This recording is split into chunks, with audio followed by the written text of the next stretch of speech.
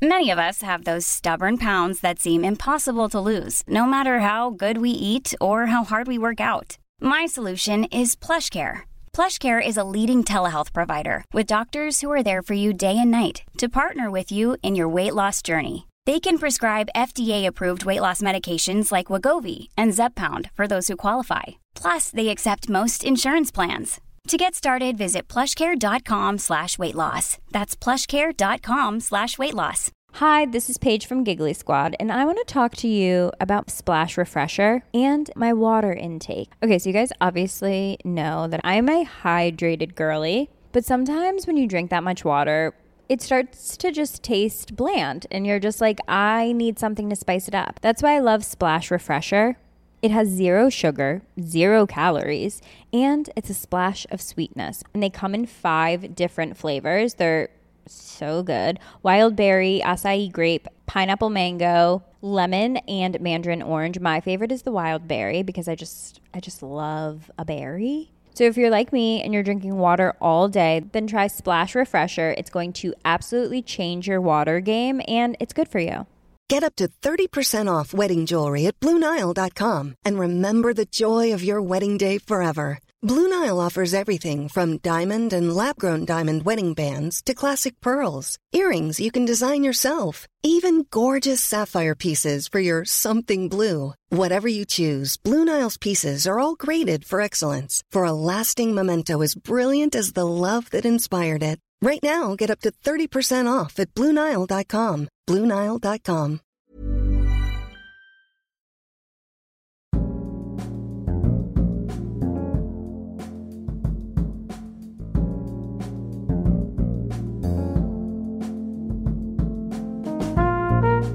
Du lyssnar på Dekonstruktiv kritik. Jag heter Aron Flam. Adam Danieli gästar podden för att tala om hur Socialdemokraterna riggat den demokratiska spelplanen för att säkra makten.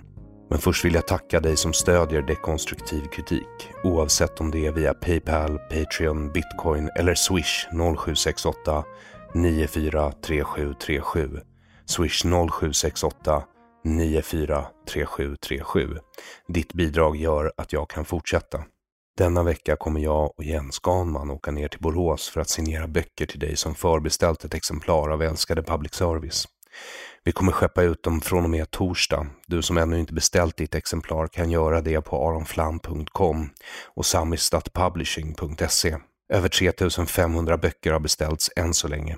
Varför inte beställa en Your Feelings Are Hurting My Thoughts hoodie, t-shirt, affisch, boken Jag älskar att bli citerad, boken Det här är en svensk tiger eller en krossa socialismen-mugg när du ändå är i farten. Adam Danieli är matematiker och studerar till jurist. Han har skrivit rapporten Enpartistaten om hur regeringen missbrukar utnämningsmakten för tankesmedjan Timbros räkning. Jag rekommenderar verkligen att du läser den själv. Du finner i vanlig ordning länken till rapporten i beskrivningen av det här avsnittet på aronflam.com och länk dit finner du i beskrivningen av det här avsnittet oavsett vilken plattform du lyssnar på. Redan i sammanfattningen konstaterar rapporten att socialdemokratin har agerat i strid med grundlagen och missbrukat utnämningsmakten. Min instinktiva fråga när rapporten släpps i december 2021 är: varför har det tagit Timbro ända tills nu att göra den? Jag och Adam/Timbro är kanske inte överens om lösningarna, men att det kommer ut en rapport som erkänner problemet är en existentiell förändring för oppositionens tankesmedja. Viss förändring kan noteras sedan Benjamin Dosa tog över. Den 29 april publicerar han och Adam Danieli en debattartikel i DN med rubriken "Så snedvrids valrörelsen till socialdemokratisk fördel". Den ligger dessvärre bakom betalvägg. Att institutionaliserad korruption inte kommer att bli en valfråga är dock i det närmaste garanterat med public service och pressstöd. Att lösningarna på problemen ska komma från oppositionen är inte heller självklart. Dessa frågor bör debatteras brett, men så lär inte ske. Adam Danieli själv är som sagt teknisk fysiker från KTH, har en bakgrund i Fria Moderata studentförbundet och studerar nu till jurist. Njut.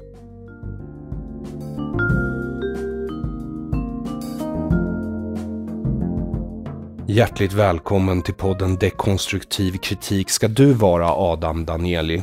Tack så mycket. Du har ju inte varit här förut, så jag brukar inleda med en väldigt bred fråga som är extremt svår att svara på. Och det är frågan, vem är du? Jag kan också använda en annan inflektion så att det låter som, vem fan är du? Så, men vem är du? Precis, vem fan är jag? Jag heter Danieli, jag jobbar i vanliga fall för tankesmedjan Timbro samtidigt som jag pluggar till jurist. Och jag har ett osunt stort intresse för, vad ska man säga, förvaltningspolitik och konstitutionella frågor i Sverige. Så det är lite därför jag har kommit in på det här. Ja, och då vill jag sticka in här att jag alltså inte fått betalt av dig för att ta med dig här trots att du jobbar för Timbro. Nej, det tror jag inte att du har.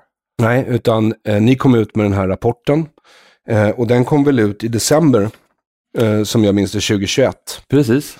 Och den handlar väl egentligen i stort om Stefan Löfvens regeringsperiod, men också lite om Göran Perssons och Fredrik Reinfeldts.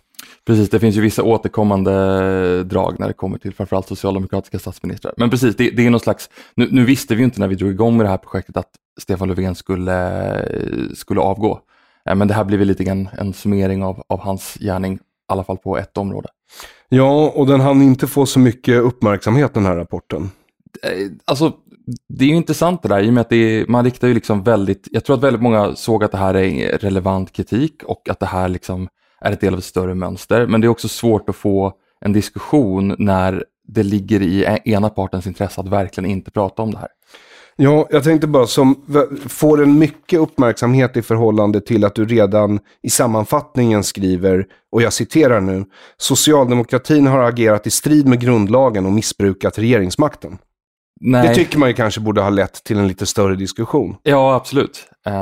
För vad menar du? Ska vi börja från början då? Vad är utnämningsmakten för något? Man kan säga så här att Sverige har en lite speciell förvaltningsmodell som skiljer sig åt från nästan alla andra länder. Det är bara Sverige och Finland som har den här modellen. Och tanken är ju då att vi ska ha självständiga myndigheter som inte styrs av regeringen, men som, vad ska man säga, som förverkligar regeringens politik på ett självständigt sätt. Och så det är en slags vertikal maktdelning kan man säga, där regeringen, den politiska ledningen, finns på regeringskansliet och fattar beslut som sen ska verkställas genom helt opolitiska myndigheter. Och en viktig förutsättning här är ju att de som leder de här opolitiska myndigheterna ska ha ett opolitiskt förtroende. Men det visar sig... De ska alltså vara inte politiker? Det beror på lite grann. Många politiker har ju liksom en erfarenhet som kan vara relevant. Men som vi visar i den här rapporten så är det ju snarare så att man använder de här myndigheterna som belöningsposter. Snarare än liksom att man går på kompetens. Och att det här är så relevant är ju för att det finns ett grundlagsstadgande som säger att man ska gå på sakliga grunder.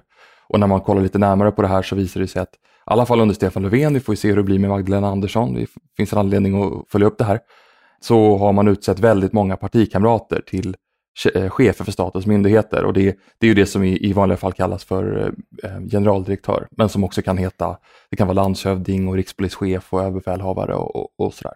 Men och de är domare? Så att säga, ja precis, domarna är ju inte myndighetschefer och där har man egentligen aldrig utnämnt någon med politisk bakgrund, vad jag kan hitta. Utan det är ju för att bli domare i Sverige så ska man ha gått en ganska speciell domarbana som är en väldigt lång utbildning. Den är 6 år efter juristprogrammet. Så att det är ganska få personer, och framförallt få i den politiska världen, som har den kompetensen. Så och ändå fick vi en snattare i högsta domstolen alldeles nyligen. Ja, det ingick inte i den här domarutbildningen då? Nej, det tror jag är något hon hittade på egen hand. Okej. Men det du skriver här är ju generaldirektörer, diplomater, ordinarie domare och en mängd andra tjänster. Och sen så säger du vad du har för slutsatser i rapporten. Och det är 4 stycken. Nummer 1, och det här har jag strukit under. Regeringen Löfven har missbrukat utnämningsmakten. Var 4:e ordinarie myndighetschef som tillsatts har varit politiker. 25%. Precis. Och det som jag skulle säga är viktigare där än siffran 25%, för det är liksom, det spelar ingen roll om man har utsett rikspolischefen eller chefen för kammarkollegiet eller någonting däremellan. Det är ju att de stora myndigheterna får attrahera eller utnämns det väldigt ofta gamla politiker. Ofta som har arbetat med de här frågorna. Så att till exempel, det kan ju vara politiskt väldigt känsligt vem som är chef för Arbetsförmedlingen, Försäkringskassan, polisen. Och kanske lite mindre då vem som är chef för supersmala forskningsmyndigheter. Men när man tittar på de stora myndigheterna och när man viktar, det är då det blir riktigt intressant. Och det är då man kan visa på att om du har politisk bakgrund så är det 90% sannolikhet att du har en socialdemokratisk bakgrund. Och det här 89%. Enligt din egen rapport. Precis, jag avrundar uppåt där. Ja. Du har läst. Ja, en annan av slutsatserna är, det har ju kommit. Du kommer till nästan 90% då. Och sen så säger du att utnämningssystemet uppfyller varken i teori eller praktik Sveriges åtaganden enligt FNs korruptionskonvention. När vi lanserade den här rapporten så tycker jag att Stig Ljunggren, som är en gammal S-räv och som var med och kommenterade, han poängterade en ganska intressant sak, och det var ju att nu helt plötsligt så har borgerligheten börjat peka på de här konventionerna, och i vanliga fall så är det ju sossarna som gör det. Men just den där konventionen handlar faktiskt om att staterna som har ratificerat den har åtagit sig att sätta upp vissa typer av antikorruptionsåtgärder. Och det här tänker man ju, den här konventionen handlar ju framförallt om liksom svaga länder i svaga statsbildningar som ska bygga upp någon slags fungerande förvaltning. Men det visar sig att vi uppfyller ju inte de mest basala kraven som vi ställer på fattiga länder i Afrika och Asien. Så vilka är de basala kraven? Framförallt så handlar det om att man åtar sig att ta fram transparenta och objektiva sätt att utse offentliga makthavare på. Alltså förvaltningsdelen, inte den politiska delen. Och då är det liksom att man inte utser sin familj eller sin klans företrädare i domstolarna, att man inte ger liksom jobben till sin kusin, utan att det är att staten har satt upp på förhand tydliga regelverk vad man ska utse människor ifrån. Har vi inte det i Sverige? Nej, det är det som inte finns. Förutom det här grundlagsstadgandet som är väldigt öppet, där man föreskriver att statliga anställningar ska tillsättas på sakliga grunder, så finns det ingen regel om vad myndigheter, eller framförallt myndighetscheferna, ska utses utifrån för kriterier. Utan regeringen, de får bestämma i princip själva vad de tycker är relevant bakgrund. Man motiverar inte de här besluten, man kan inte söka de här posterna, utan det är liksom, tanken är att en dag så kallar regeringen till pressträff och så säger man att nu blev det Karin Jämtin som är ordförande eller som är generaldirektör för Sida. Och vi får inte veta varför hon har blivit generaldirektör? Nej. Och vi kan inte överklaga det beslutet? Nej, precis. Och det är ingen av riksdagens partier som kan överklaga det beslutet? Nej, och det är ju det som jag tittar lite grann på i den här rapporten, när man kommer till hur vi ska lösa det här problemet. Att man måste ha någon form av granskningsfunktion. För att det här är ju någonting som, visst man kan säga så här, rikta misstroende då.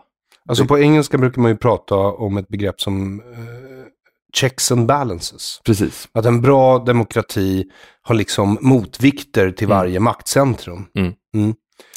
Så hur kommer det sig att Sverige inte har det? Alltså checks and balances är ju egentligen kanske mest relevant i ett republikanskt system, där tanken är att den exekutiva makten och den lagstiftande makten inte behöver följa varandra. Om man har ett parlamentariskt system som vi har i Sverige, då är ju tanken att rikta misstroende då. Men det finns ju ingen som kommer rikta misstroende på grund av att man inte tycker att en viss myndighetschef är speciellt bra. Varför inte det?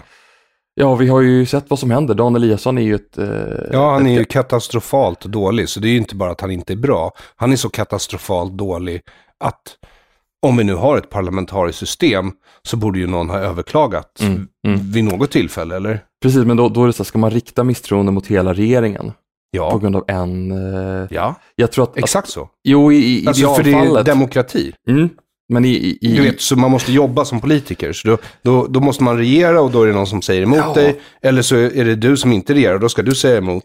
Och det är det som är jobbet. Det är det som man får så oerhört mycket pengar i månaden för att göra. Ja.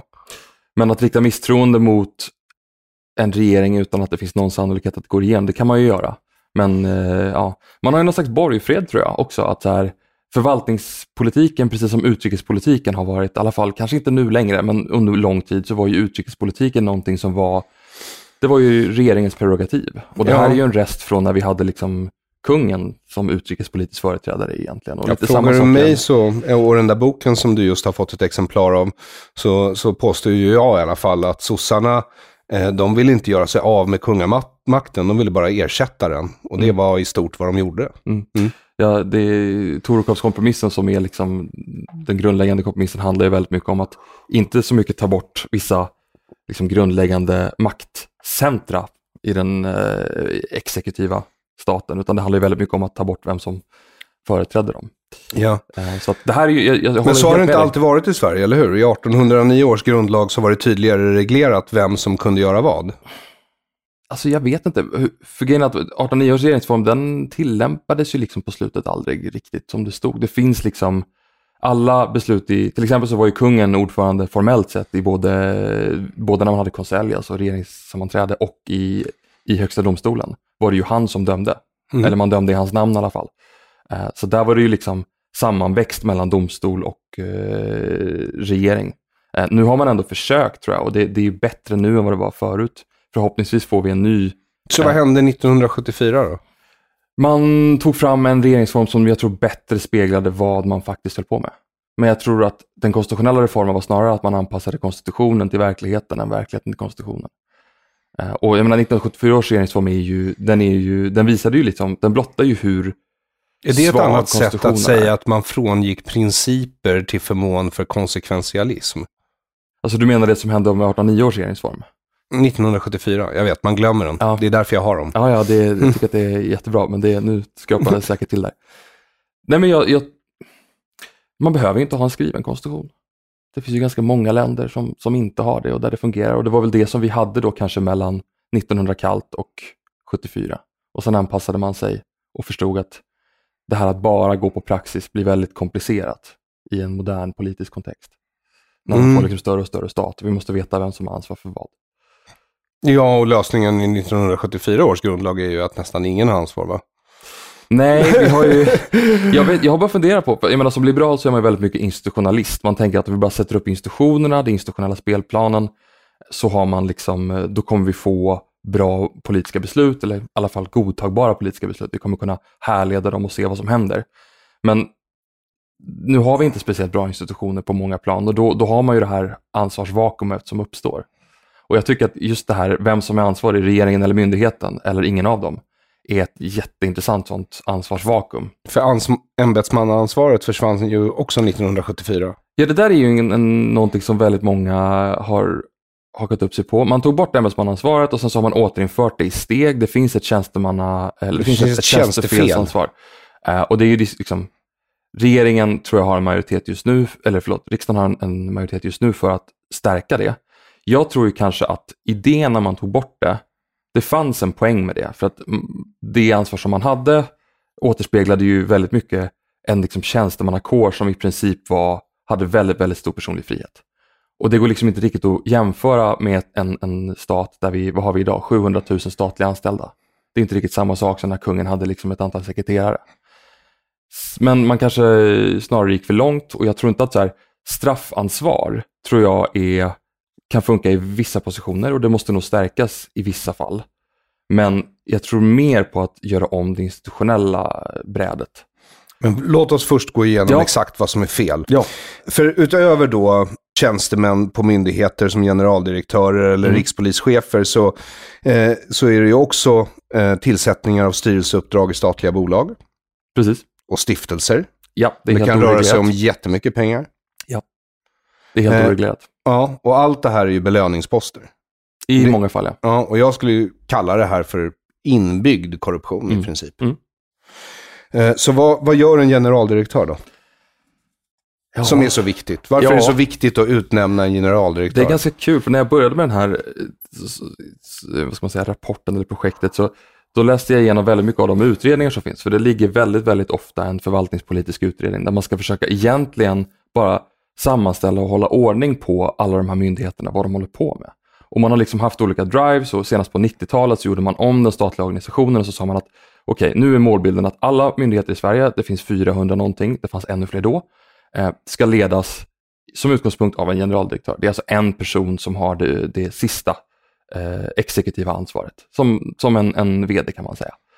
Och den personen får sedan delegera makten att fatta beslut neråt i organisationen. Så att det är ju väldigt få beslut som faktiskt fattas av den här generaldirektören. Men de stora strukturella grejerna ligger på den personens bord. Och det spelar ju väldigt stor roll vad det är för någonting. Jag menar, vem det är som sitter där spelar roll för myndighetens interna kultur och därmed deras arbete. Absolut. Som får konsekvenser för alla. Ja, och det kan ju vara, och när man liksom tänker att alla nu ska in i den här mallen, alla ska bli GD, alla ska bli liksom, man ska organisera alla myndigheter på samma sätt. då blev det också så att alla de här olika typerna av myndigheter, jag menar universiteten är myndigheter, rektorn är tekniskt sett någon slags generaldirektör, ÖB är en generaldirektör, Försäkringskassan, det är liksom väldigt, väldigt olika typer av organisationer. Så att vad man gör är ju egentligen att man ger en person ett uppdrag, en tidsperiod och sen så är det bara kör. Man har väldigt stor möjlighet att göra om på egen hand. Och då blir det viktigt, för om man då tillsätter människor som har en politisk agenda som går i strid med befolkningens intressen till exempel, då blir det fel. Alltså många som tillsätts kommer ju från myndigheten själv, men när det kommer liksom det är inte sällan som det blir lite luftlandsättning när man utser någon av liksom regeringen förtrogna personer. Jag menar, vi kan ju ta Karin Jämtin till exempel, som är ett ganska tacksamt exempel, eftersom att där vet vi lite mer om vad som faktiskt hände. Hon har varit engagerad i liksom sossarnas internationella arbete hur länge som helst, varit partisekreterare, och så vips när hon behövde ett nytt jobb så blev hon GD för Sida. Det är ju en väldigt viktig koppling för regeringen att man har någon som i liksom biståndsarbetet och utrikesfrågor har någon som man vet lite grann hur den tänker. Och med biståndsarbetet menar du mutfonden? Precis, så kan man kalla det. Eller ja, nu har vi ju slutat med det. Nu har vi börjat ge oss själva pengar för flyktingmottagande istället. Det är en intressant användning av biståndspengarna. Nej, men det är ju väldigt viktigt att ha goda relationer med främmande makt. Jag har förstått det. Ja, sådär. Så att i de flesta fall så tar man ju någon på myndigheten, men annars är det ju ofta kanske för att man har en liten baktanke att den här personen kanske tänker på samma sätt som vi, har samma prioriteringar, kanske har möjlighet att ändra sig lite lättare när vi har andra politiska behov. Trots att man tekniskt sett inte får styra en myndighet på det sättet. Precis, alltså man får ju styra, det här är intressant, om man kollar på maktutredningen som gjordes, som alltid citeras i de här sammanhangen, som är en jättestor liksom statsvetenskaplig studie som gjordes till slutet på 80-talet. Då försökte man ju ta reda på det här, vad det är, hur man egentligen styr svenska myndigheter, och man kom fram till att det är ju ingen som vet. Utan det är liksom informella kontakter, det är lite grann av ett mysterium att regeringens företrädare kan ju säga liksom att nu skulle vi väldigt gärna vilja se att vi prioriterar de här frågorna. Eller att den här omorganisationen gjordes. Och ibland fattar man ett formaliserat beslut, men inte alls särskilt ofta. Och då är det ju väldigt viktigt att ha någon på andra sidan stängslet som liksom spelar boll. Och då spelar det ju ingen roll om man har en offentlighetsprincip. Om allting viktigt ändå sköts på informella kontakter så går det inte att sätta dit någon för något. Nej, så är det. Man ska nog inte underskatta. Som vi hade möjlighet att överklaga vissa beslut. Ja, men överklagande har du ju egentligen bara rätt att göra när du är själv. Alltså när det själv är någon slags myndighetsutövning som sker mot dig som person. När det kommer till de här styrelse, liksom de stora grejerna, var man lägger ett nytt universitet eller liksom, ja, då är det ju inte den vägen man måste gå, utan då måste det komma från det politiska hållet. Då måste det ju etableras ett system som om vi kommer tillbaka till rapporten, som där folkets företrädare har någon slags säg i vem som blir chef för myndigheten. Och det har de inte nu om du inte räknade regeringen till folkets främsta företrädare. Nej, man kan ju som sagt avsätta eller rikta misstroendevotum, men det är ju väldigt svårt. Det har väl hänt en gång, och det är knappast att man gör det med hänvisning till att man tyckte att Aron Flam var bättre än Karin Jämtin. Jag tror inte att det kommer att... Nej, okej. Ja, det var inte roligt att höra att man har sämre förtroende än Karin Jämtin ute bland allmänheten. Nej, jag sa att om man tycker att det var bättre så tror jag inte att någon kommer att rikta misstroendevotum. Men ja. För du tar upp Göran Persson här, och han beskriver i sina memoarer hur han som statsminister använde utnämningsmakten i princip uteslutande som ett belöningssystem. Ja, absolut. Så det har han ju publicerat i sin självbiografi. Ja. Så det är inte som att han är rädd för att bli avslöjad med brottslighet. Nej, men det är väl liksom en märklig politisk kultur som har etablerats. Varför säger du märklig när du kan säga korrumperad? Ja, det är... Eller korrupt? Ja, det är korrupt, absolut. Det är det ju. Ja, jag tror att där finns det en intressant språklig aspekt av det här, för att korruption i Sverige är ett sånt, det ordet har så väldigt specifika konnotationer. Ja, det är ingen som får pengar, men det här handlar om nepotism. Precis, ja. Så att vi är helt oförmögna att se den här typen av frågor. Men du har helt rätt att det är ju korruption i grund och botten. Jag menar, det är ju att använda politisk makt för personliga fördelar. Ja, och du citerar en ESO-rapport, förtjänst och skicklighet om utnämningar och ansvarsutkrävande av generaldirektörer. Just det. Och där konstaterar du att den rapporten drar slutsatsen att partitillhörighet är en outtalad rekryteringsgrund i Sverige. Det vill säga, det spelar ingen roll hur skicklig och förtjänstfull du är om du inte har rätt partitillhörighet. Nej, i de flesta fall. Även om det vore så att de utlyste tjänster, vilket de inte heller alltid gör. Nej, nu har man blivit bättre på det. Men att utlysa tjänster är ju fortfarande inte huvudregel. Men det är svårt också så här. Grundlagen föreskriver, alltså man kan säga så här, många länder har ju ett uttalat spoils-system. Alltså tanken är ju att du... Spoils-system? Ja, att man vid ett maktskifte så belönar man människor som har liksom stöttat dig i kampanjen med olika typer av poster. Men då är det uttalat?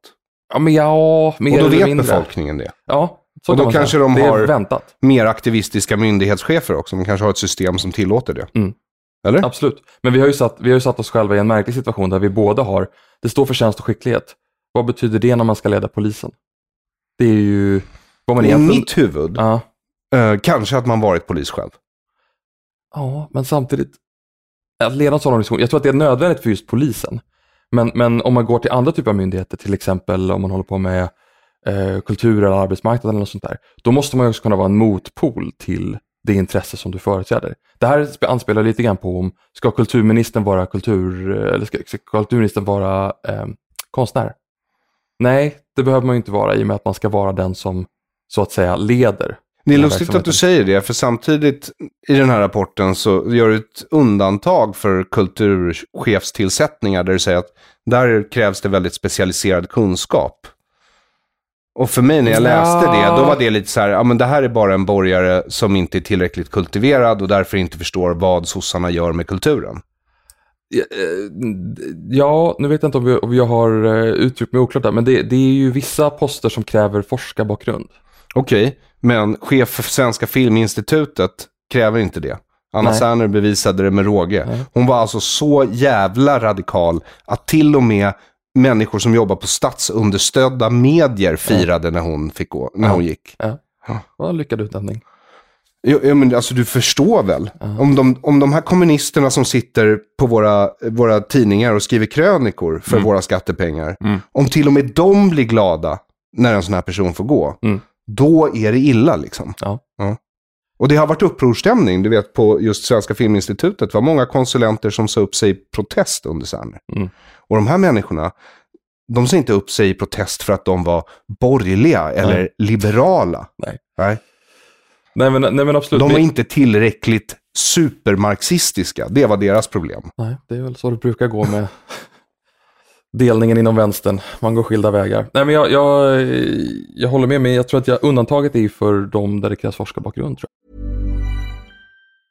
A lot can happen in 3 years, like a chatbot may be your new best friend. But what won't change? Needing health insurance. United Healthcare Tri-Term Medical Plans, underwritten by Golden Rule Insurance Company, offer flexible, budget-friendly coverage that lasts nearly 3 years in some states. Learn more at uh1.com. Many of us have those stubborn pounds that seem impossible to lose, no matter how good we eat or how hard we work out. My solution is PlushCare. PlushCare is a leading telehealth provider with doctors who are there for you day and night to partner with you in your weight loss journey. They can prescribe FDA-approved weight loss medications like Wegovy and Zepbound for those who qualify. Plus, they accept most insurance plans. To get started, visit plushcare.com/weightloss. That's plushcare.com/weightloss. Mycket expertmyndigheter. Ja, typ. Ibland så finns det spesat, mer eller mindre. Men samtidigt säger du att de största myndigheterna, det är de som man skulle kunna säga enligt vissa mått mätt, de viktigaste myndigheterna, de som är liksom själva grunden för samhället, där är det sossar som styr. I väldigt hög grad, ja. 90% av fallen. Göran Persson, du avslutar med att citera Göran Persson. Jag tror inte någon regering vill göra sig av med utnämningsmakten. Den är ett av varje regering använt instrument. Det här är från den väldigt märkliga utfrågningen som hölls. Man försökte bygga upp lite press just på Göran Persson för att liksom, hans pampstatus skulle höjas. Och då hade man en KU-utfrågning där man ställde de här frågorna. Okej, hur kommer det sig att din fru blir vd i statliga bolag och du utnämner alla landshövdingar på, liksom, som är strategiskt, på ett sätt som är strategiskt viktigt för socialdemokratin. Och då sa han just det här. Och det är ju lite schizofrent att titta på. För att här erkänner man ju att man är så, att man har gjort på ett sätt samtidigt som det liksom inte riktigt går in.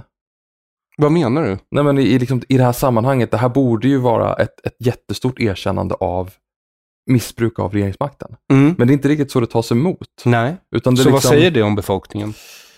Ja, alltså befolkningen, jag tror att om man är politisk journalist och debattör, då har man lite grann vant sig vid det här. Det är liksom en informell del av spelet. För i USA så ser man ju att när de ska tillsätta liksom viktiga tjänster, då är det ju publika utfrågningar. Då sitter ju senaten, de sitter framför den här stackaren och sen så kastar de skit på den. Både angående dess professionella meriter och privatliv.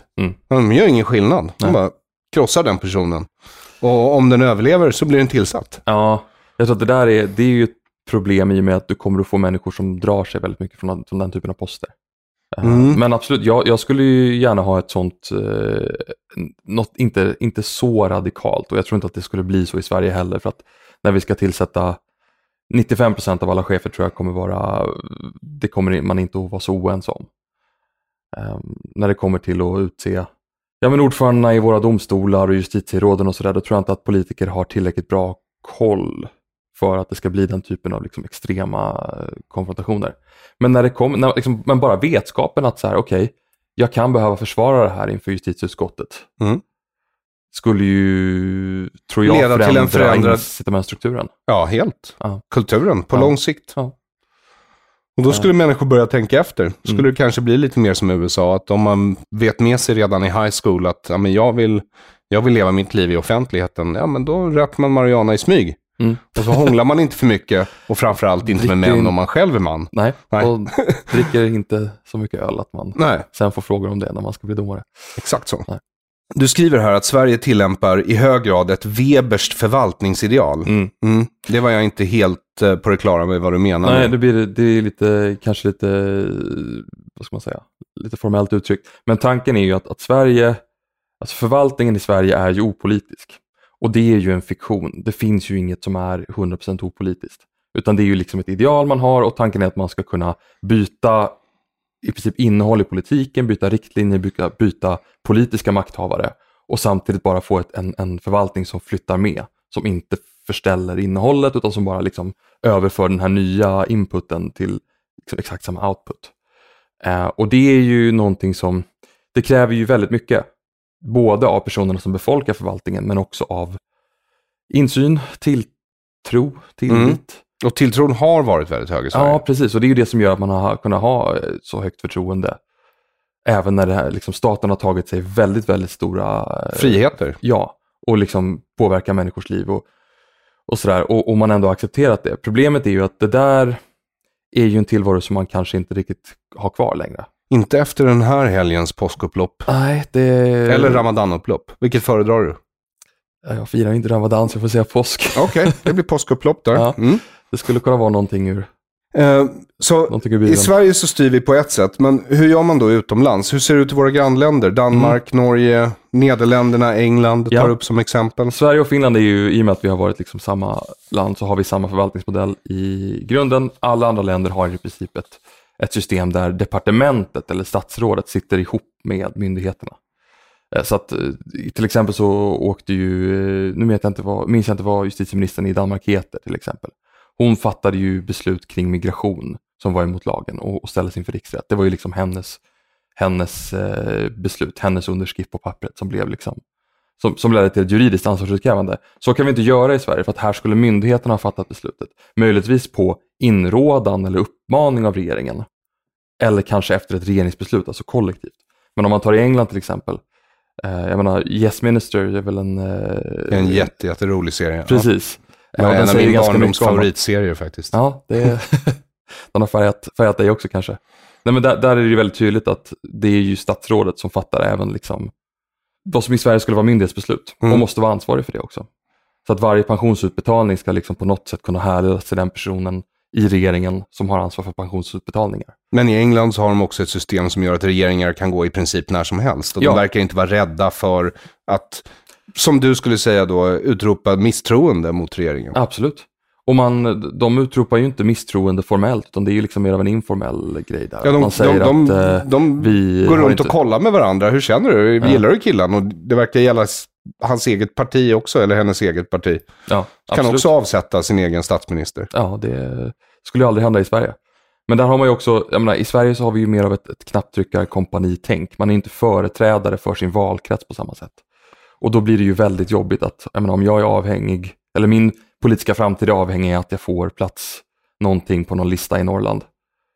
Skulle du säga då att England har ett mer individualistiskt system och Sverige ett mer kollektivistiskt? Ja, även här. Skulle man kunna säga. Nej, men enmansvalkretsar, det kan man ju diskutera hur mycket som helst. Det finns ju fördelar och nackdelar, men ansvarsutkrävande gentemot regeringen är ju mycket bättre i ett sådant system.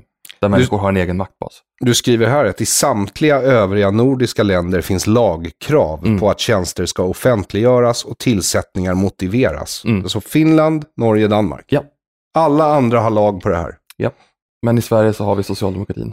Ja, och det här är ju det här är ju någonting som de flesta borde kunna gå med på. Alltså bara rent instinktivt. Ja, men det är väl klart att de ska utlysa tjänsten och att kunna motivera varför personen i fråga har fått den. Ja, det kan man ju tycka, men samtidigt så här, vem ska, det var ju det, du nämnde ju Göran Persson citatet där. Han har ju inte rätt, eller han har ju rätt i sak. Det är ju någonting som, alltså, du är ju i regeringen eller så är du ju potentiellt i regeringen. Ja, men samtidigt så skrev du ju att Reinfeldts regering, de betedde sig lite bättre. Ja. Även om de hade, om jag förstod det rätt, de hade klagat på Persson väldigt mycket. Man har gjort det till en grej i valrörelsen, ja. Ja, och sen så fick man själv makten. Och då? Det blev en policy. Ja, inte ett lagförslag. Det kan vara bra om du förtydligar det för lyssnare som inte alltid... Det blev en rekommendation istället för en skarp tillsägelse. Ja, precis. Alltså alltså policies är ju en sån där, det finns ju inte rent formellt. Det är lite som en värdegrund. Alltså det är ju någonting som, där man uppmanar någon att tänka på ett visst sätt. Och istället för att gå fram och man skulle kunna införa bestämmelser i lagen om offentlig anställning som kanske hade varit det mest logiska. Eller tagit med det i den grundlagsutredning som redan låg.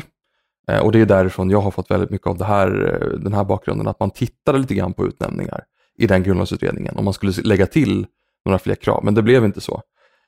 Och jag tror väl att hade det inte varit för att man gjorde det till en grej i valrörelsen och liksom försökt pinna det här på sossarna och varit tvungen att kunna visa upp någonting, då hade man nog inte gjort så stora ändringar. För att det är ju väldigt bekvämt att ha 100% i frihet. Ja, du skriver i Danmark, Nederländerna och England där den opolitiska kåren är stark. Ja, precis. Det antyder ju att du tycker att vår opolitiska kår inte är särskilt stark, för det första. Alltså den är ju... Men där är det i alla fall otänkbart att politiker kan tjänstgöra som opolitiska tjänstemän.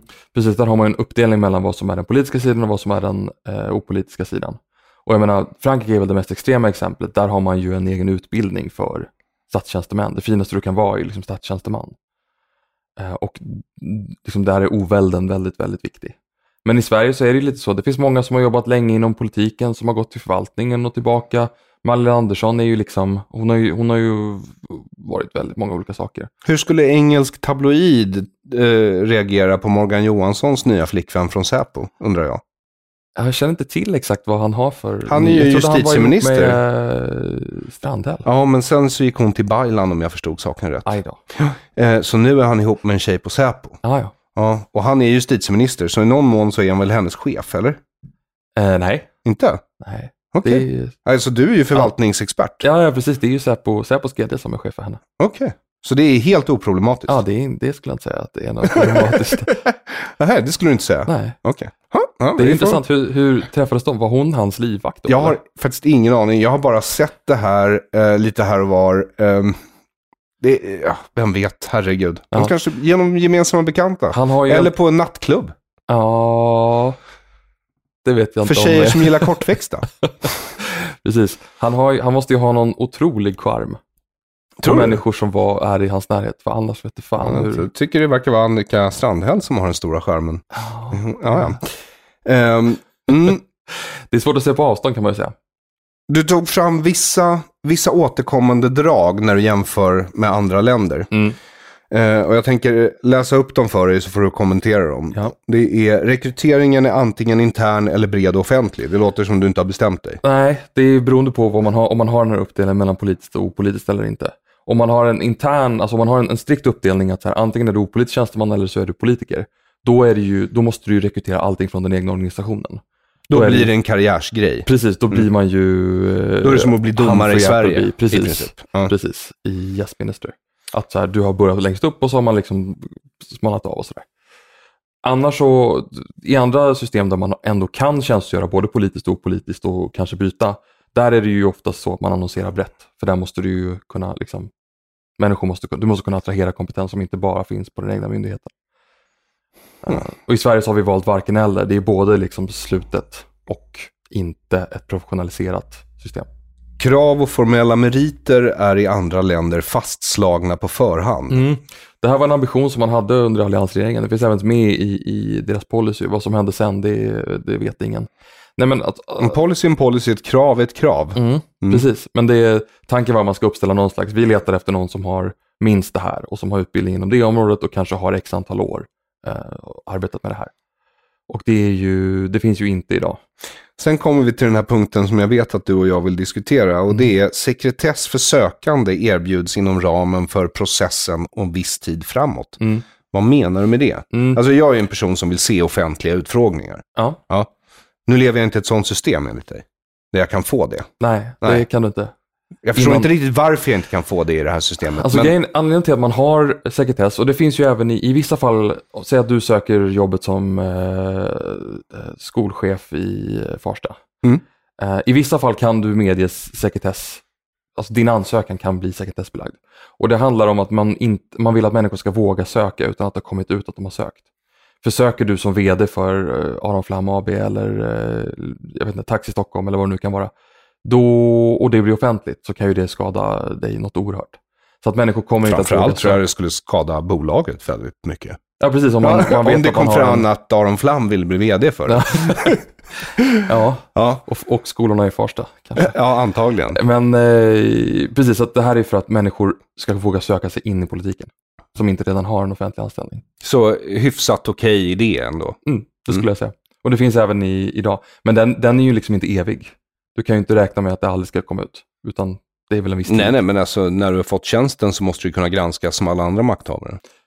Ja, precis. Men alltså, även om du inte får tjänsten så måste du ju efter ett visst antal år, man måste kunna gå tillbaka och kolla att det gick rätt till. Ja. Så det där är bara för att människor ska kunna söka. Jag förstår. Och regeringen eller statschefen har tillgång till professionellt stöd genom en särskild nämnd eller externa aktörer. Så det vill säga, de utnämner den inte utan att någon får ge en second opinion. Precis. Det finns ju inga formkrav på hur man gör. Så det är ju liksom egentligen om ett statsråd tycker att jag behöver rekrytera en ny chef till Säpo. Säpo ligger under, vem är inrikesminister? Det har vi inte kvar, va? Jag vet inte, civilministern heilade minns jag. Eller vad just det. Henne känner vi igen när vi ser henne på bild. Exakt, eller jag springer åt andra hållet. Ja. Men ja. Nej, men alltså, i andra länder så har man oftast en egen myndighet som gör det här. Och det hade ju varit rimligt i Sverige också att man har ett tillsättningsberedningskansli av något slag. Och jag föreslår ju att man ska ha en nämnd där man kan samla lite olika företrädare. Bland annat personer från riksdagen. Det vill säga opposition i vissa fall. Ja, absolut. Man måste ju ha ett förtroende om man är opolitisk chef från alla partier. Men det blir ju ett system av checks and balances. Så kanske man inte behöver kalla det så, men det är ju exakt vad det är. Ja, precis. Vad i FNs korruptionskonvention uppfyller inte vi? Exakt. Alltså det är en ganska utförlig konvention, men det är bestämmelserna i artikel 4 har jag för mig. Som handlar om att man åtar sig att ha system där dels där tillsättningar av offentliga makthavare kan granskas, och dels att man har objektiva och sakliga meritokratiska sätt att befordra människor. Det är de två delarna. Så det är dels insynen och dels att vi inte belönar människor efter merit, utan vi vet ju inte riktigt vad vi belönar idag i praktiken. Så det är ju det som är, och det här är ju så här klassiska korruptionsgrejer. Tillsättning av offentliga tjänster är ju alltid en risk. Ja, för du citerar regeringen här i samband med FNs när vi ratificerade den, ja. Och de tyckte att det var okej. Ja, okej. De skriver, som framgått följer av det gällande ordningen att förfarandet vid tillsättning av statliga tjänster genomgående präglas av stor öppenhet. Det kommer de fram till, precis som du skriver, uppfyller konventionens krav får därmed anses vara uppfyllt. Och det här, vad man gör när man beskriver det här, det är ju att Den här konventionen gäller ju alla tjänster. Och jag menar, vi har 700 000 anställda. 699 000 av dem är ju inte myndighetschefer. Och där finns det ju ett regelverk. Så att om du ska bli handläggare på Försäkringskassan, då finns det ju regler om att det ska läggas ut på vissa platsbanker. Arbetsförmedlingens egen får man hoppas. Ja, då får man ju inga sökande, tänkte jag säga. Nej, men det ska finnas liksom möjligheter och i vissa fall kan man pröva det rättsligt.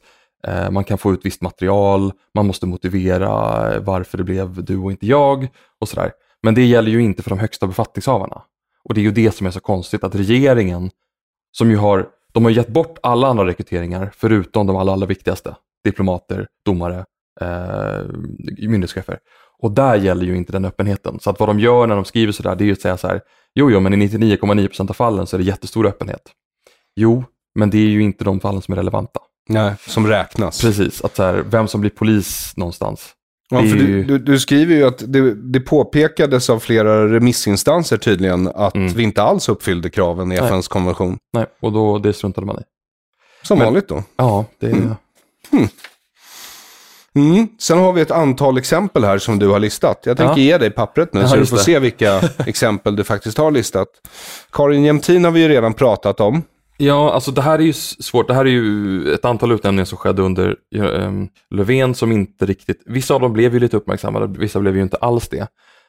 Och det som är så svårt när man försöker titta på det här, det är ju att ingenting finns ju dokumenterat. Det finns ju liksom inga... Utan det man har fått kolla på är ju saker... Ibland har liksom regeringen yttrat sig om vad de vill ha eller något sånt där. När de har Men vad var problemet med Ylva Johansson till exempel alltså som svensk EU-kommissionär? Alltså Ylva Johansson gick ju från posten från arbetsmarknadsminister till EU-kommissionär. Och det är ju lite oklart hur man utser de här kommissionärerna. Det är ju egentligen regeringen. Det är man samlar väl en hög med de mest korkade, slänger en tegelsten och den som ropar I får posten. Det blev Ylva Johansson i det här fallet. Ja, jag skulle faktiskt säga att Ylva Johansson där gjorde man nog tyvärr sig av med en av få vettiga statsråd. Jaså? Gud vad du är trevlig mot. Ja, jag vet, jag är väl generellt. Ja. Problemet är snarare då att hennes statssekreterare, som ju är det relevanta i det här sammanhanget, som tidigare är LO-utredare och LO-ekonom, som heter Irene Wennemo, att hon samtidigt, man följer ju sitt statsråd oftast, man utsåg henne till GD för Medlingsinstitutet. Vad är problemet med det då? Ja, Medlingsinstitutet är ju tanken att det ska vara domare i avtalsrörelsen, och hon har ju bakgrunden som LO. Och hon kan säkert vara jättekompetent, hon kan säkert ha varit fantastisk på någon eventuell intervju, men det vet vi ju inte. Och det här är ju liksom ett maktcentrum då, Medlingsinstitutet, där det finns väldigt begränsad insyn och som har ganska stor påverkan. Och vad är problemet att hon har bakgrund inom LO då? Borde inte det göra att hon har erfarenhet, förtjänst, merit? Precis, men kanske som part och inte som domare. Ja. Det är inte alltid riktigt det är samma sak. Alltså jag tror mest att det här är en förtroendefråga. Jag har inte sett hur andra parter har reagerat på Irene Wennemo att hon blev det här. Men det är klart att det blir väldigt konstigt om LO hamnar i strid med Svenskt Näringsliv och så är det LO som sitter och är Medlingsinstitutets chef. Det blir ju lite märkligt. Ja. Och jag menar, det här är ju någonting som är återkommande, att statssekreterare som ju är den högsta, det är liksom personen under statsrådet, de blir väldigt ofta myndighetschefer. Och man kan ju säga att det är säkert många kompetenta människor, men vi vet ju inte varför de har fått de här posterna. För sen så fortsätter du lista Transportstyrelsen, där vet vi vem som fick den i alla fall. Precis, haveriet, då skickade man ju personen som var närmast ministern för att styra upp det haveriet. Ja, och hur gick det? Nej, men det var ju efter. Ja. Det var ju efter Transportstyrelsen-skandalen när man behövde någon att lita på. Okej, men då blev det ändå... En statssekreterare, sosse. Jo, ja, men politisk tillsättning. Ja, precis. Ja. Och sen Tullverket, ja. Kustbevakningen, jajamän. Myndigheten för ungdoms- och civilsamhällsfrågor som min återkommande gäst Johan Westerholm alltid skriver om. Statskontoret. Det såg vi hur det gick. För inte så länge sedan. Ja, precis. Och Myndigheten för samhällsskydd och beredskap. Ja, Dan Eliasson. Yes. Och sen så har vi Helene Hellmark Knutsson. Hon var sosse, petades från posten som minister för högre utbildning och forskning, men belönades med landshövding i Norrland någonstans. Ja, Västerbotten. Bra där. Ja, bra. Jag har Spela mycket tid med de här människorna. Ja, precis. Och sen har vi S-veteranen Sven-Erik Österberg, tidigare också kommunalordförande Ylva Törn och dåvarande högsta S-politiker i Göteborg Anneli Hultén. Vad händer med dem? Också landshövdingar på olika platser. Grattis till dem. Precis, och det här är ju, arbetarrörelsen de är ju bra på att ta hand om sina egna på ett sätt som jag tror att andra partier inte är. Och det här är ju ett väldigt bra sätt att...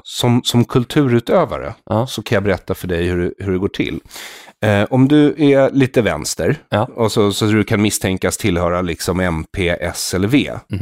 Då får du åka runt på bibliotek och så får du får in dina böcker och bibliotekarierna ställer fram dem ordentligt och sen så får du åka runt och läsa högt och så får du 5 000 per tillfälle och sen så får du komma till ABF och så kanske få 10 000 för att vara med där och sen är det något panelprogram och så får du vara med lite tv och det är lite ersättningar här och där och det är stiftelser som ger priser och stipendier till dig, skattefritt såklart.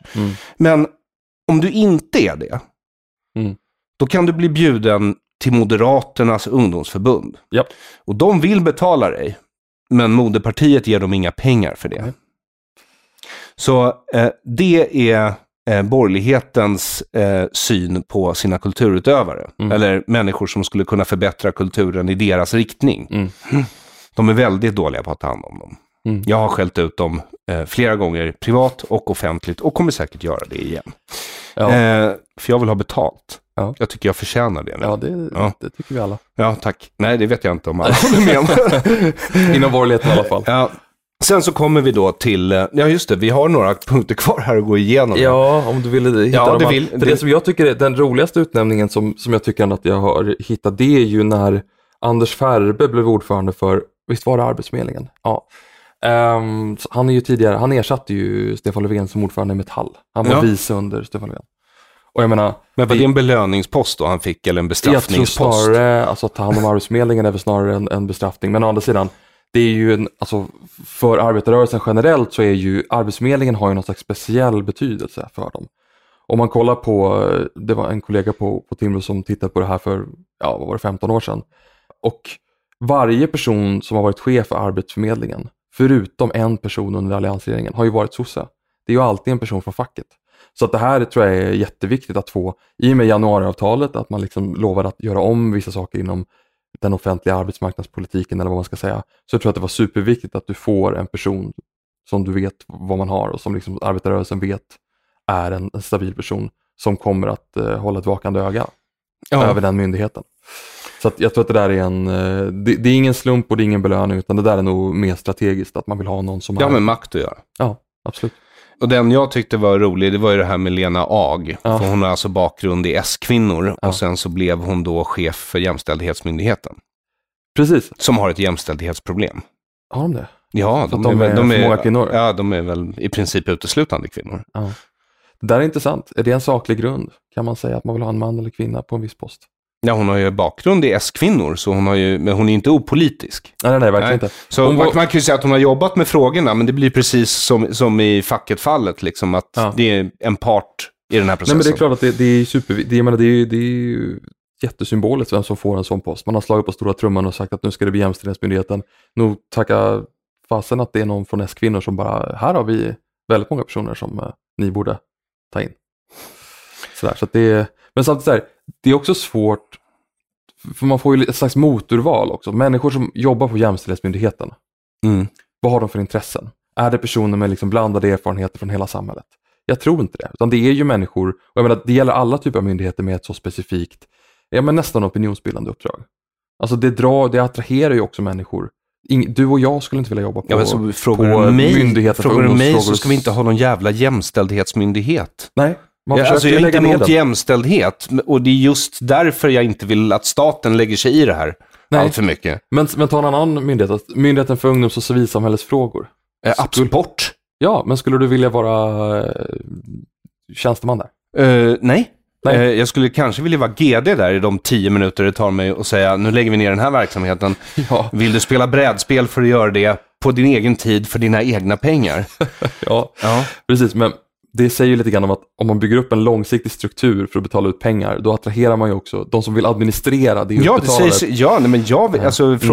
Jag pratade med tjänstemannaansvaret om Per Lindgren för några veckor sedan i telefon, för han försökte förklara liksom den historiska bakgrunden så som han såg det. Och då sa han att det gamla tjänstemannaansvaret var jättedåligt därför att de kunde nästan inte göra någonting utan att åka i fängelse. Och för mig låter ju det som ett drömsamhälle. Jag vill ha få tjänstemän med begränsat ansvar. Vi slänger tjänstemännen i fängelse istället för att tjänstemännen slänger oss i fängelse. Det är lite... Ja, du vill ju bli domare, så jag förstår ju att du inte tycker det låter bra, men du är ju jävig i det här fallet. Så, men av de här, nu kommer vi till själva undersökningen. Ja. Där har du ju, och jag ska berätta, jag ville boka dig så fort den här kom ut. Sen så kom det en massa krig emellan. Och en sjukdom i ditt fall. Men nu fick vi till det. Och det är för att jag hade faktiskt ändå tänkt att göra en sån här undersökning i dekonstruktiv kritiks regi. Och jag kan berätta efter att ha läst din att jag är så glad att jag inte gjorde det och att du gjorde det istället. Ja. Därför att den är väldigt, väldigt bra. Ja, även om jag kanske inte alltid håller med om alla så här lösningsförslag, så tycker jag att det här... Ja, men sekretessen har du väl i alla fall gett mig ett övertygande argument för nu. Ja. Så vad är det du har gjort rent praktiskt i undersökningen? Ja, jag har ju som sagt ett osunt intresse för det här med liksom förvaltningsrelationer mellan liksom opolitisk och politisk makt i Sverige. Så att vad jag har gjort här är att jag har kollat igenom alla utnämningar och begärt ut alla beslut om myndighetschefstillsättningar mellan 2014 och 2020. Och anledningen till att det är 2020 är för att senare än så finns det inte sammanställt, eller det finns materialet är bristfälligt så att säga. Det ligger lite efter där. Så att när man lägger ihop det här och går igenom vad personerna har för bakgrund, så visar det sig ganska snabbt att det är väldigt många av de som utsätts som har politisk bakgrund. Och det var vi inne lite grann på. Ungefär var fjärde har en tidigare politisk bakgrund. Och man kan ju inte säga att det i sig strider mot den här grundlagsbestämmelsen. Man kan ju vara bäst och råka ha jobbat på arbetsmarknadsdepartementet under liksom sossarna eller Centerpartiet eller vad det nu kan vara.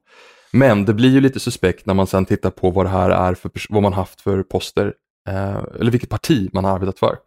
Och då är det ju en väldigt stor slagsida för Socialdemokraterna. Man kan säga det att nästan alla som inte har varit socialdemokrater har blivit landshövdingar, för där finns det någon slags backdoor deal att det delar man ut lite grann mellan partierna.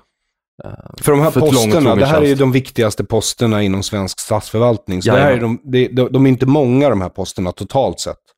Nej, man utser väl ungefär 100-150 per år kan man säga. Och du har ju siffrorna där framför dig. Ja. Man har utsett 22 stycken socialdemokrater till myndighetschefer under Stefan Löfvens period. Och då betyder det inte så mycket för dig som lyssnar om du inte vet hur många det är totalt. Och då kan jag säga att av de politiska utnämningarna, och då enligt Adams research, så är det en vänsterpartist, 22 socialdemokrater, 2 miljöpartister, 3 centerpartister, 3 liberaler, 1 kristdemokrat, 8 moderater och 0 sverigedemokrater. 0 sverigedemokrater. Ja. Och tar du bort, om du exkluderar landshövdingarna också, så är det i princip bara socialdemokrater. Alla andra har varit. Är det så? Nästan, ja. Men det är ju... Och landshövdingar, det är liksom inte det tyngst. Alltså det är mer ett hedervärt uppdrag än ett politiskt tungt uppdrag. Ja, eller? Alltså det är ju egentligen det äldsta vi har typ i Sverige. Det är ju liksom 400 år gammalt. Och man har ju, om man vill, tror jag att man har ganska stort inflytande. Om man kollar på till exempel, man är ju tillståndsmyndighet för Gud vet hur mycket saker. Alla gruvor som ska öppna i Norrland till exempel. Länsstyrelsen är superviktig. Sen tror jag att många som utses till det, och då kanske har ceremoniella roller. Man vill inte hålla på med liksom dagliga grejer, utan det är mer att vara ambassadör för Dalarna eller Gotland eller vad det nu är. Jag känner en kille, jag tänker inte lämna ut för mycket information, men jag känner en kille som ville öppna en industriell verksamhet, tung industriell verksamhet, har erfarenhet sedan tidigare, har flera sådana företag sedan tidigare i Småland. Och det sa han till mig mellan skål och vägg, alltså i förtroende, att det fick han inte göra förrän han hade satt den ledande sossen i kommunen i styrelsen och gett honom 10% av företaget. Ja. Det är ingenting han ville att jag skulle spela in eller så, men... Så det är lustigt, för enligt Transparency International så är vi ju ett av världens minst korrumperade länder. Men det betyder ju att de mäter korruption i pengar. Ja, alltså de kom ut med sin granskning. Jag tyckte det var jätteintressant. För jag de pekar ju på att Sverige går neråt. Och det finns ju metodologiska problem. De utgår ju väldigt mycket från, man frågar människor.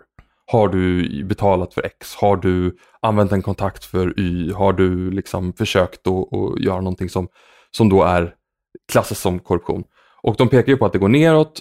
Och jag tror absolut att vi är ett av världens minst korrumperade länder. Men det intressanta är ju att det uppstår ju inte korruption där man tror att det uppstår. I det här fallet verkar det ha varit tillståndsprocesser. Och det är ju där man tänker sig att det ska vara det. Men de pekar ju ut till exempel olika välfärdstjänster som en stor riskfaktor. Alltså jag är ju rätt säker på att våra ledare i mångt och mycket, det finns sådana i alla fall som tar tillfället i akt och berikar sig själva. Men jag tror att ett större problem i Sverige, det är ju att man tar makt för att kunna påverka människors liv. Ja. Alltså i mindre utsträckning än att man bygger upp ett stort liksom, bankkonto på Isle of Man eller liknande. Så har det att göra med att man är politiskt övertygad och vill styra och ställa. Och det kan vara illa nog, ska du veta, om man har min frihetliga läggning. Och sen så kommer vi då till förändringar i systemet. För till skillnad från dekonstruktiv kritik i vanliga fall så ska vi inte bara klaga, utan den här rapporten innehåller såklart förslag på förändring. Och nu vill jag säga lägga in en brasklapp här om att det är trots allt en representant för Timbro vi har framför oss. Så vi vet vad han har för bevekelsegrunder och han vill bli domare i framtiden. Så vad är ditt lösningsförslag på det här problemet? Alltså det blir ju lite, det är alltid lite, vad ska man säga, det framstår ju alltid som lite litet när man pekar på olika lagar som ska förändras. Men i huvudsak så behöver vi få till en ny grundlagsreglering, och det tror jag inte är helt omöjligt, som handlar om att det måste vara transparent och det måste finnas motvikter så att säga. Och jag föreslår ju att man ska ha en ordning där regeringen nominerar och justitieutskottet liksom godkänner utnämningarna. Och då blir det någon sorts omröstning där, eller utfrågning. Precis. Om utskottet de styr sitt eget arbete, så de kan ju fråga ut människor till exempel och skaffa det underlag de vill ha för att... Och då kommer det finnas kvar att begära ut. Precis, och det är ju en fördel att då måste man ändå sätta ihop en motivering. Regeringen måste vara beredd att försvara det här beslutet om det blir tjafs. Sen kommer man ju i 90% av alla fall, kommer ju justitieutskottet bara, det här är den personen som blev ordförande för någon arkiveringsmyndighet. Jo, det är kanske inte är så viktigt. Men när det kommer till exempel viktiga personer inom polis, MSB, Säpo, försvaret, arbetsförmedlingen, då tror jag absolut att det här kommer att skärpa upp. Att regeringen kommer att tänka på ett annat sätt. Men jag tror att det kommer förändra kulturen på lång sikt väldigt mycket. Därför att då måste man motivera sina beslut. Problemet är att det här är nog svårare att få igenom i och med att vi i Sverige har en idé om att riksdagen får absolut inte ha någonting med regeringens arbete att göra. Vi har liksom en idé om att vi pratade om checks and balances tidigare. Men det är en idé, det är inte en lag. Nej, precis. Men om man ska ändra om den här strukturen så skulle det innebära att riksdagen får makt över regeringens, det som de ser som sitt interna arbete. Och det strider liksom väldigt mycket mot den konstitutionella traditionen i Sverige. Det skulle vara ett radikalt steg mot maktdelning som alla liberaler givetvis vill ha. Men som skulle bli mycket... Jag är med på tåget, ska du veta, Adam. Jag tror att en mer rimlig eller mer en institutionell förändring som skulle kunna införas, det är att man inför en tjänstetillsättningsnämnd. Och det föreslår jag också. Och det är ju helt enkelt att man har en nämnd under regeringen som bereder alla de här frågorna. Och det ger oss också material att begära ut. Precis, och de kan ansvara för att säga, man pratar hela tiden om att det är så svårt att rekrytera människor till offentlig sektor, för det finns många drivna människor som inte vill jobba inom offentlig sektor. Ja. Och då kanske man kan titta på de frågorna också och se hur ska vi få personer med annan bakgrund och liksom från näringslivet och internationellt och sådär och söka sig mer till offentlig sektor. Och där vill du strama upp sekretessen. Precis, där behöver vi nog någon form av sekretess. Så att du kan söka utan att det kommer ut allt för snabbt att du har sökt. Men när det kommer till personen som ska få jobbet, men då finns det ju ingen anledning. Utan den personen måste man ju kunna titta på, okej, vad har Aron för bakgrund? Har han liksom yttrat sig i vissa frågor? Det har han. Har han begått brott? Har han, finns det filmer? Och så vidare. Nej, men så det tror jag är mer rimligt än att man också går hela vägen ut och säger att okej, regeringen ni nominerar och så måste ni ändå ha något slags folkligt stöd genom riksdagen då för att utse de viktigaste makthavarna. Och det enda du behöver förändra, det är människors sätt att tänka. Det finns inga lagar som står i vägen. Nej. Alltså regeringsformen är ju jobbig att ändra, men det är ju det är ett långsiktigt projekt. Ja, det är det verkligen. Och bra jobbat och tack för att du, nu hoppas jag att du fick betalt av Timbro för att du gjorde det här, men tack för att du faktiskt har gjort det här arbetet. Ja, det har varit väldigt roligt. Tack för att du fick vara med.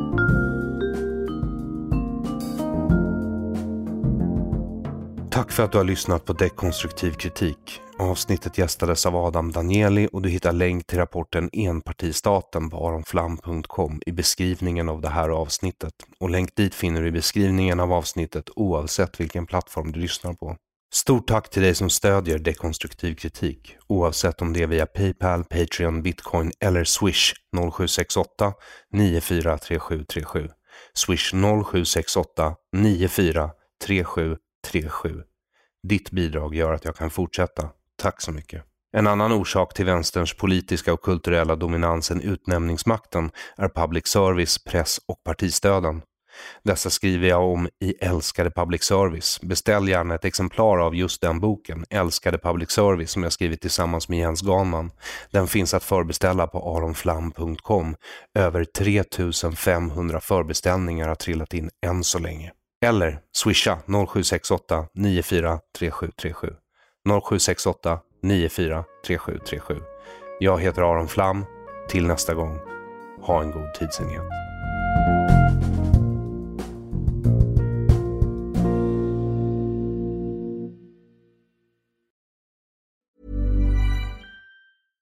Hello, this is Danny Pellegrino, host of the Everything Iconic podcast, and I'm here to tell you all about Splash Refresher, because hydration is mandatory, but boring is not. Now, I love my water, but if I don't spice it up, I'm not going to finish what I took out of the fridge. That's why I love my Splash Refresher, which is flavorful, delicious, bright, hydrating, and 0 calories. The wild berry flavor is my fave. No, wait, is the pineapple mango flavor my fave? You know what? All 5 craveable Splash Refresher flavors are my fave because they're so delicious. So get hydrated and enjoy it with Splash Refresher. Acast powers the world's best podcasts. Here's a show that we recommend. The Real Housewives is a guilty pleasure for most, but if you're looking to not feel guilty about that pleasure, tune in to Everything Iconic with me, Danny Pellegrino, where I break down all the messy moments and behind-the-scenes antics of Bravo's popular franchise. And on Everything Iconic, I also interview celebrity guests like Kelly Ripa, Keke Palmer, Drew Barrymore, Cameron Diaz, and more about their guilty pleasures, their past work, and so much more. So if you're pop culture obsessed and find yourself watching way too much reality TV like me, tune in to Everything Iconic with Danny Pellegrino, wherever you listen to podcasts. Acast helps creators launch, grow, and monetize their podcasts everywhere. Acast.com.